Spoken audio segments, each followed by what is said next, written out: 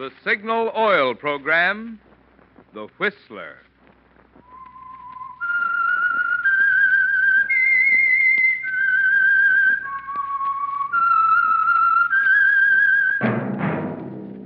That whistle is your signal for the Signal Oil program, The Whistler.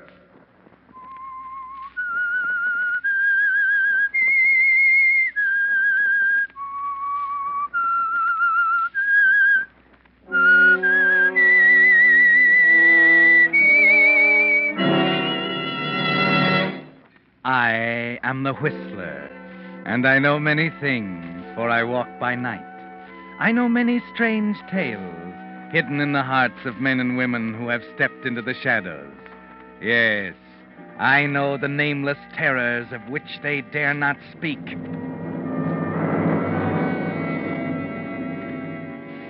Yes, friends, it's time for The Whistler, rated by independent research the most popular West Coast radio program.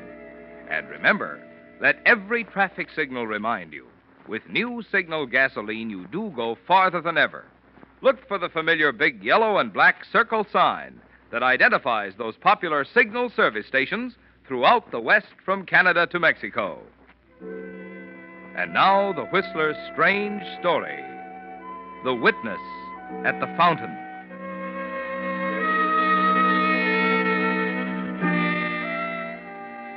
There were two things about Randy Dean that set him apart from the rest of the world. Basic inner things that made him different. The first one was clear enough on first meeting. He was a newspaper columnist, of course, but in a world of happy-go-lucky newspaper men, Randy was careful and methodical, living his life according to plan, scheduling each day down to the minute. No, there was nothing slovenly or happy-go-lucky about Randy. He'd mentally blueprinted his future on the first day he went to work on the Harristown Tribune some years before, and had set to work building his career like a ship. In the course of construction, naturally enough, he came to New York, took a position on the Star Express, and, according to plan, married the publisher's daughter.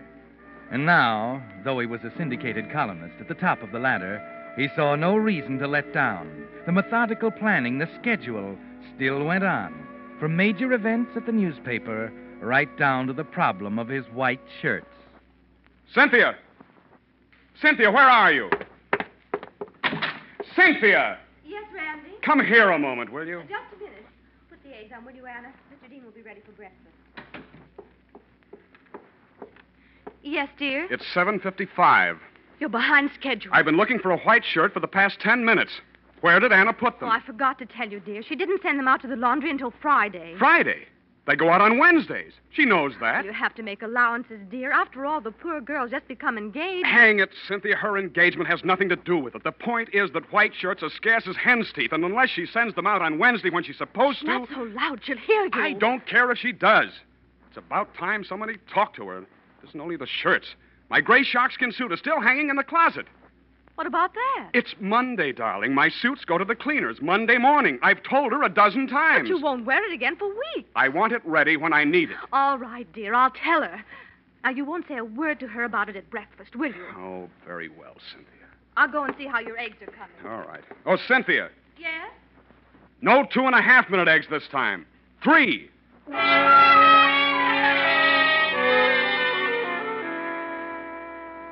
Yes, that was one of the unusual things about Randy Dean, the public one. The other, the private one, was even more unusual, for Randy was basically a criminal. The reason, for example, that he was so irritated about his shirts and his sharkskin suit became clear that very afternoon in the American wing of the Metropolitan Museum of Art.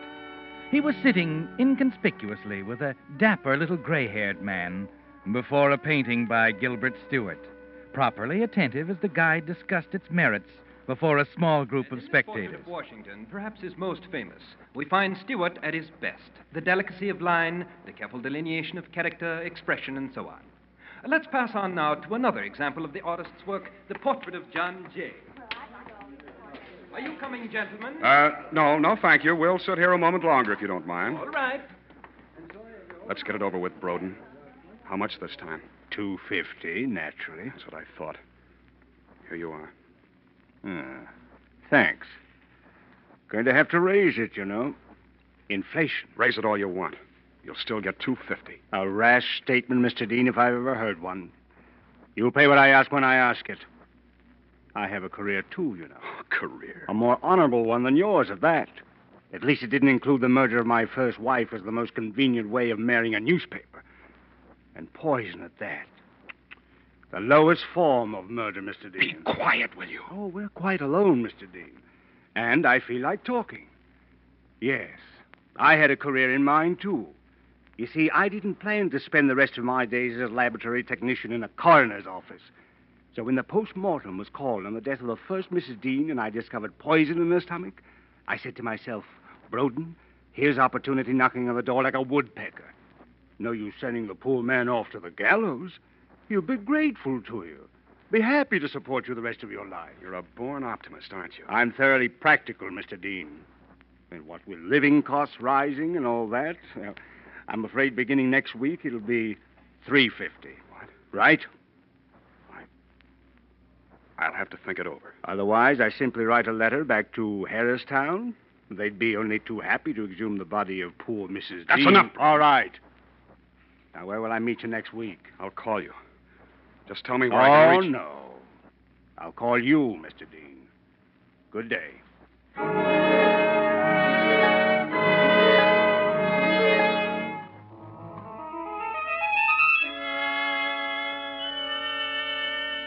Yes, Randy. Mr. Broden had a blueprint for his future, too. And for more than 4 years now, you've been meeting him secretly once a week. First it was $100, then $200. Next week, $350. And all he has to do is remind you of the first Mrs. Dean to make you, cooperate. Yes, in his way, Mr. Broden is just as meticulous as you are. He realizes, of course, that his career depends upon yours. And he's been very careful to keep your meeting secret, so that nobody has the slightest suspicion that any connection between the two of you exists. That fact suddenly becomes important a few days later. Terry Lund of the Homicide Department is your guest for lunch at the Press Club. And, of course, he falls back on his favorite subject, crime detection. I'm afraid I don't get it, Terry. What do you mean, murder is a paradox? It's very simple. The more effort you put into it, the more you try to cover up your tracks, the easier it is for us to come up with the answer. Oh, now, wait a minute, Terry. No, it's a fact, so help me. I've seen it happen hundreds of times. The Fancy Dan kind of killer is a lead pipe cinch. It's the stupid ones that worry us. Well, what do you mean by that? Well, we start with a corpse, right? Yeah? First, we identify the guy. Mm-hmm. Next, we start looking for motives. Yeah? Connections between the corpse and the people who might have reason to kill him. Right. Now, that's where the stupid criminal gives us a headache. Huh? Oh, sure, you're a newspaper man. You ought to know that. Just look at the dozens of little three-line fillers that you throw in at the bottom of the columns in the back of the paper. Unidentified robbery victim, man found in alley, suspected suicide on beach. Yeah? Why, every one a case where some stupid bohunk just walked up to someone he'd never seen before and slugged him and walked away. So there we are, standing around a corpse, all dressed up and no place to go. You get it? I never thought of it in that way. You know, that's interesting, Terry. I might do a column on it. You better let me read it first. No connection, no motive. Tell you what I'll do. I'll give you a ring next time we run into one. Let you in on it firsthand. How about it? Well, thanks, Terry. Thanks. I'd like to get in on one firsthand.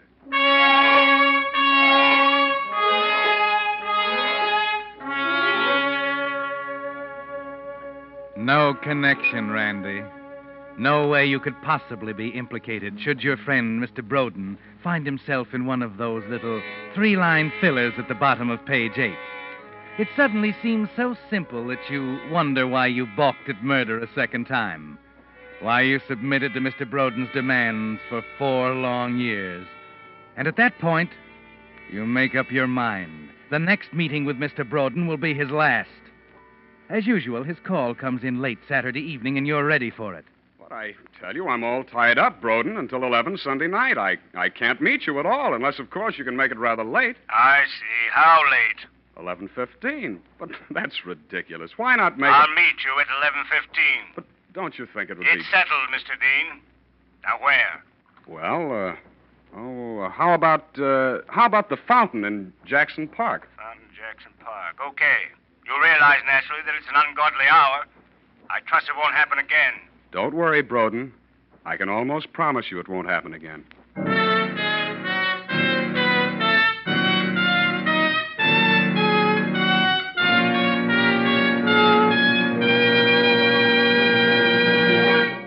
With the prologue of The Witness at the Fountain, the Signal Oil Company brings you another strange tale by The Whistler. But now here's a question for you drivers to try your wits on. What 3 things can your speedometer tell you? 3, that is. Well, let's see, whom shall I ask? Oh, here's Virginia Gregg, one of Hollywood's most charming radio actresses. What would your answer be, Virginia? Well, let's see, Marvin. Your speedometer tells you how fast you're going. That's 1. And your speedometer tells you how far you've gone. That's 2. But that 3rd thing your speedometer tells you... You've got me there. What is it? You mean you didn't know that your speedometer also measures the quality of the gasoline you're using? Tell me more, Marvin. Precisely what I plan to do. After all, isn't it only logical that a gasoline that gets more efficient performance from your motor also gets more miles from each gallon? Yes. Well, when science put amazingly increased power into today's Signal gasoline, they naturally gave you quicker starting, faster pickup, and quieter, higher anti-knock. And it's because of this improved performance that you now go farther than ever with Signal gasoline. So that's why Signal says, look to your speedometer for the best proof of gasoline quality. Right, for it takes extra quality to go farther, which explains why so many smart drivers are switching to Signal, the famous Go Farther gasoline. And now, back to the Whistler.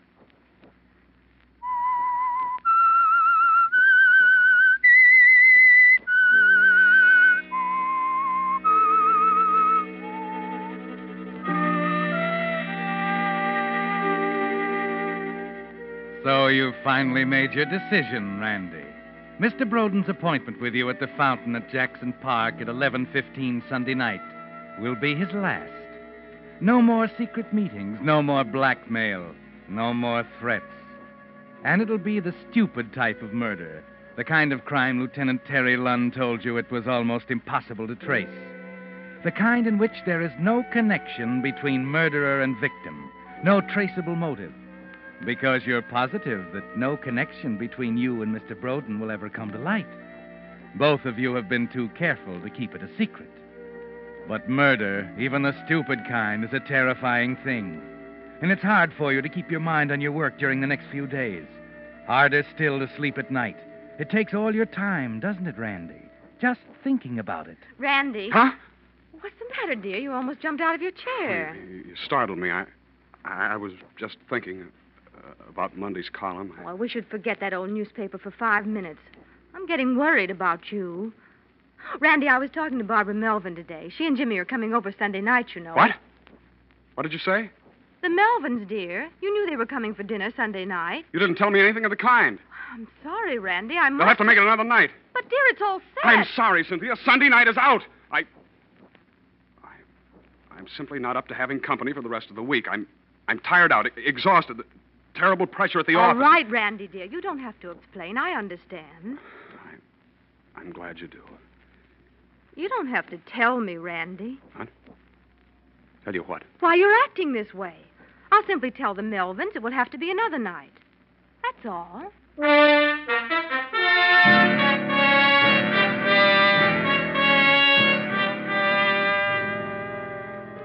Yes, Randy, it does make you a little jumpy, doesn't it? But you keep telling yourself it's worth it. That after Sunday night, you'll be a new man. And strangely, when Sunday finally arrives, you discover you're more relaxed, cooler than you expected to be. It's 6 o'clock when you stop at the corner drugstore on the way home for a box of sleeping powders.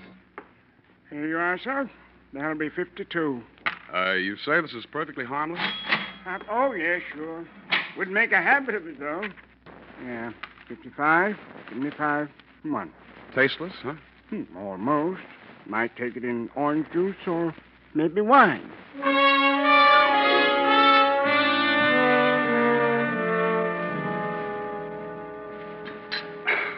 Excellent dinner, dear. That steak was delicious. You might tell Anna. Hmm? I think you've been very unreasonable with Anna during the past week, Randy. You're perfectly right. I'll make it up to her right now. Anna! Yes, sir?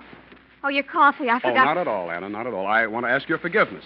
Cynthia tells me I've been quite unreasonable, and I agree with her. Oh, Mr. Dean, I don't know what to say. Well, let me say it then. I'm sorry. It's quite all right, sir. And now I think it's high time we did something about your engagement, Anna. A toast. That's it, a toast. A toast? You sit right down here in my chair. I'll go out in the kitchen and pour the wine.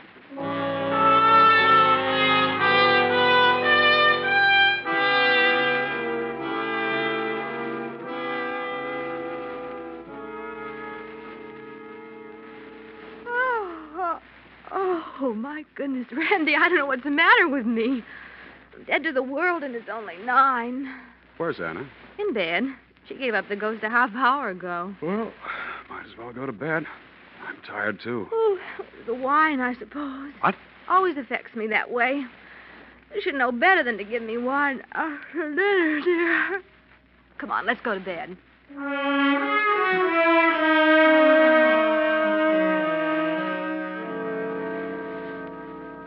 Yes, Randy, it must have been the wine. By 10 o'clock, Cynthia's sound asleep. Both she and Anna would swear you were here all night. But it will never come to that, will it?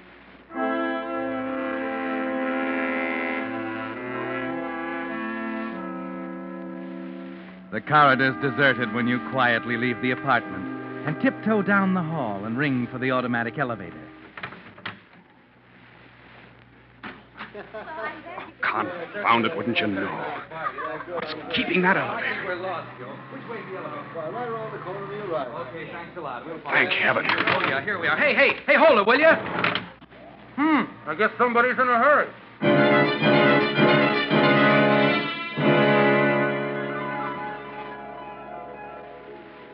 You wish you hadn't picked the fountain. It's too exposed. Lawn stretching in every direction from the path around it. The shrubbery and trees at least 50 yards away.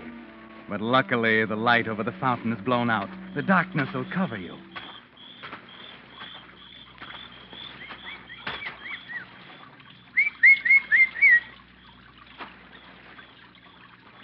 Dean, over here. Dark as pitch. Why in the world you ever picked a godforsaken place like this? It's the last time, Dean. If you think I'm going through with this again... I told you it wouldn't happen again. It better not happen again. Where's the money? Here. You'll want to count it, I suppose? Count it? I can't even see my hand in front of my... I told you this was the last time, Broden.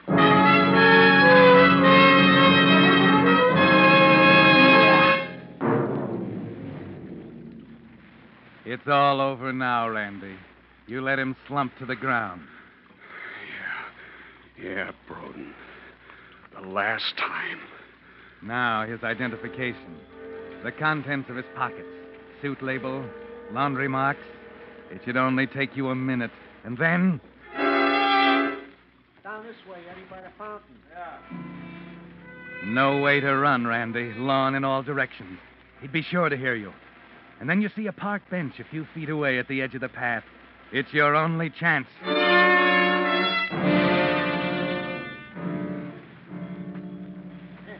Great life, huh, Eddie? What do you mean, great life? Yo-ho, for the life of a night maintenance man. Running around in the middle of the night hunting for blown out bulbs. You says that light over the fountain? Yeah, I'll go back to the truck and get a lamp. check. Stone cold dead in the market. Stone cold dead. Hey, what's the matter, pal? Well, my friend here is... He's a little drunk, I'm afraid. I was walking him through the park, and I... So help me, you like all the rest of them. Now, that's no way to do, pal. You gotta keep 'em walking. You never sober a guy up by letting him pass out on you sitting on a bench like that. He'll be all right. Oh, now, look, you're talking to an experienced drunk, brother. Yeah, let's walk him some more. Let me give you a hand. Don't. I tell you, he'll be all right. Oh, now, don't get sore about it. I'm only trying to help. Just let me alone. Well, you know, if it was me, I'd trot him around the fountain 4 or 5 times. And then you know what? I don't care what. Please go on. Then I'd dunk his head right in a fountain. Yeah, that'd snap it out of him. Like that. Hey, come on. Let's give it a try. Get away. I tell you, Yeah? Ain't got no 300-watt bulb. You sure? Yeah. He's nuts. There's a whole box of them there. Stick around, Pally. I'll be right back.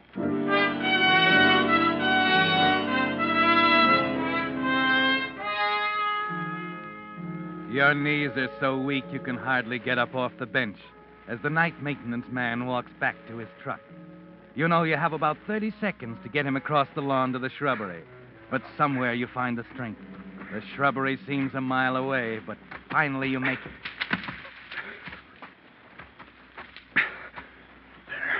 There. Drag him inside. Oh, don't be that way, Julie. Come on, give us a little kiss, huh? I told you you're my big heart. Art. Huh? Someone in the bushes. Where? Right over there. Hey! Hey, who's there? I heard it. Okay, my friend, I'm coming in there. No. There he goes. Fire.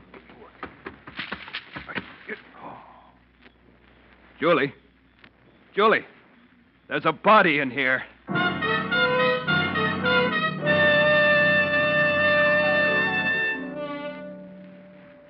You thank heaven for the darkness. At least they couldn't see you. The maintenance man, that kid and his girl. They'll never be able to identify you in a million years, will they, Randy? An hour later, you're back in the apartment, safe in bed, with Cynthia sound asleep at the other side of the room. Still safe, Randy. Still no connection, no motive. Still safe. Still safe. Randy, darling. What? Oh. What time is this, Cynthia? I hope you don't mind, dear. I'll let you oversleep 45 whole minutes. You seem so exhausted. Oh, yeah. I was exhausted. Anna's bustling around in the kitchen now getting your breakfast. Well, better get up. Randy, you're a sweetheart. You know, sometimes I tell myself I'm married to an old stick. Then you surprise me like you did last night, and I know I'm wrong. Last night? Why, you made a new woman out of Anna. It was a nice thing to do. What are you talking about, Cynthia? Apologizing to her that way, dear, and the wine. She was almost in tears. Oh, that. And believe me, it works. You don't catch flies with vinegar, you know. She got your cleaning off this morning right on the dot. And there's a big sign on the kitchen calendar. Laundry Wednesday. Well, I hope she keeps it up. Better get going. I'm never going to get to work. Oh, that reminds me, Randy. Terry Lunn called. What do you want? Well, I don't know. I told him you were asleep, and he said to have you call when you got to the office. That's all he said? Why, yes. Is it that important? Why? You're white as a sheet.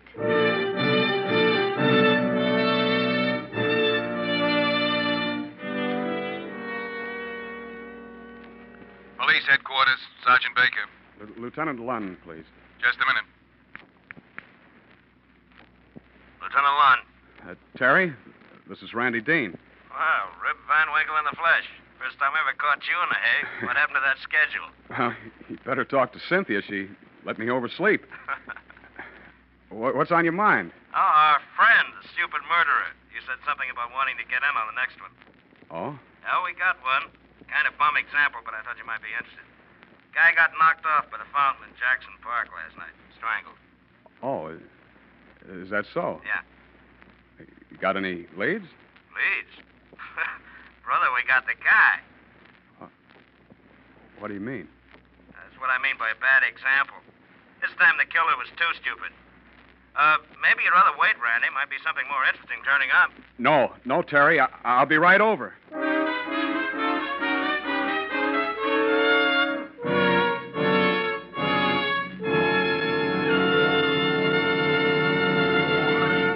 The Whistler will return in just a moment with the strange ending of tonight's story. Meantime, I'd like to take this opportunity to thank the many of you who have dropped me a line telling of your experiences with Signal products or of little extra services you've enjoyed at dealer-owned Signal service stations. Mr. A.M. Stevens, for instance, of 7274 Fountain Avenue, Los Angeles, was kind enough to write.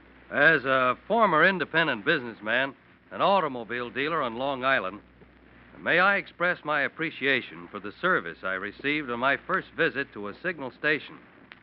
Well, my car had scarcely come to a halt at the pump when the attendant wiped off the windshield. Then he asked about the air and water. After offering all the service he could, he finally got around to selling some gasoline. But perhaps this is not of the ordinary for a signal dealer, as Signal seems to realize that the man at the pump is one of the most important men in the organization. The signal dealer at 7318 Sunset Boulevard certainly lives up to your claims by showing as much interest in serving a customer as in selling him. It's a real pleasure to have your car serviced by dealers like this. And from now on, I'll be with Signal all the way. Thank you, Mr. Stevens. Signal Oil Company is genuinely grateful for such expressions from the motoring public. Letters that make independent signal dealers want to do an ever better job of caring for your car. And now, back to the Whistler.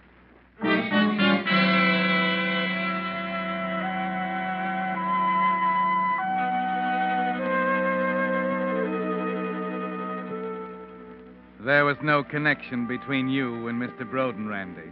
You repeat it over and over in your mind as you hurry across town to Terry Lunn's office in the homicide department. No connection. No way they could link you with the murder at the fountain in Jackson Park. And yet Terry told you just 15 minutes ago that they had the killer already. Some itinerant, perhaps. Some wayward bum who happened by at the wrong moment. Well, no matter. Mr. Broden is out of the way, and a bum goes to the chair, and that's that. 10 minutes later, you lean back in a chair and try and appear unconcerned as Terry goes over the story you knew pretty well already. The maintenance man sees the two of them sitting there on the bench. The killer pretends the dead man is drunk, you see? Oh, yes. We just went over the records at the cleaning plant, Chief, and found out the cleaner the suit came from. Oh, good. Where? The Elite Cleaners on 86th Street. Shall I call him and get the guy's name? No, we better go out there. Get a couple of men. We'll be down in a second. Mr. Dean will go out with us. Right. So the guy bluffs it out, and then when the maintenance man goes back to his truck, this guy tosses the body into some bushes and runs, leaving the world's best witness behind him at the fountain. That's what I mean by too stupid, you see? Witness? What do you mean, a witness? Yeah, he might as well have tied himself to that body with a pair of handcuffs. Well, come on, let's go. Wait a minute, Terry. Tell me what... He was all through the minute he left his suit at the cleaners this morning. What do you mean, witness? The bench, Randy, the park bench. With a nice coat of wet green paint.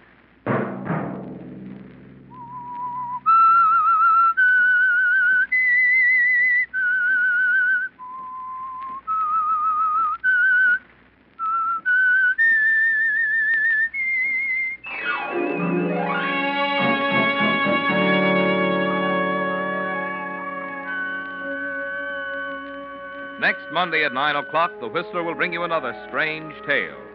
The Whistler is broadcast for your entertainment by the marketers of Signal gasoline and motor oil and fine quality automotive accessories, and by your neighborhood Signal dealer. Featured in tonight's program were Howard Duff and Margaret Brayton. This program, directed by George W. Allen, with tonight's story by Harold Swanton, music by Wilbur Hatch, is transmitted to our troops overseas by the Armed Forces Radio Service.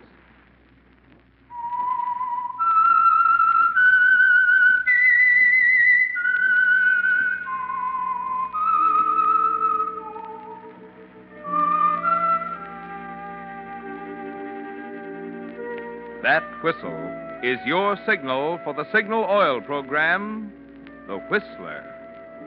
This is Marvin Miller speaking, reminding you to look for those familiar yellow and black circle signs that identify those popular Signal Oil stations throughout the West from Canada to Mexico.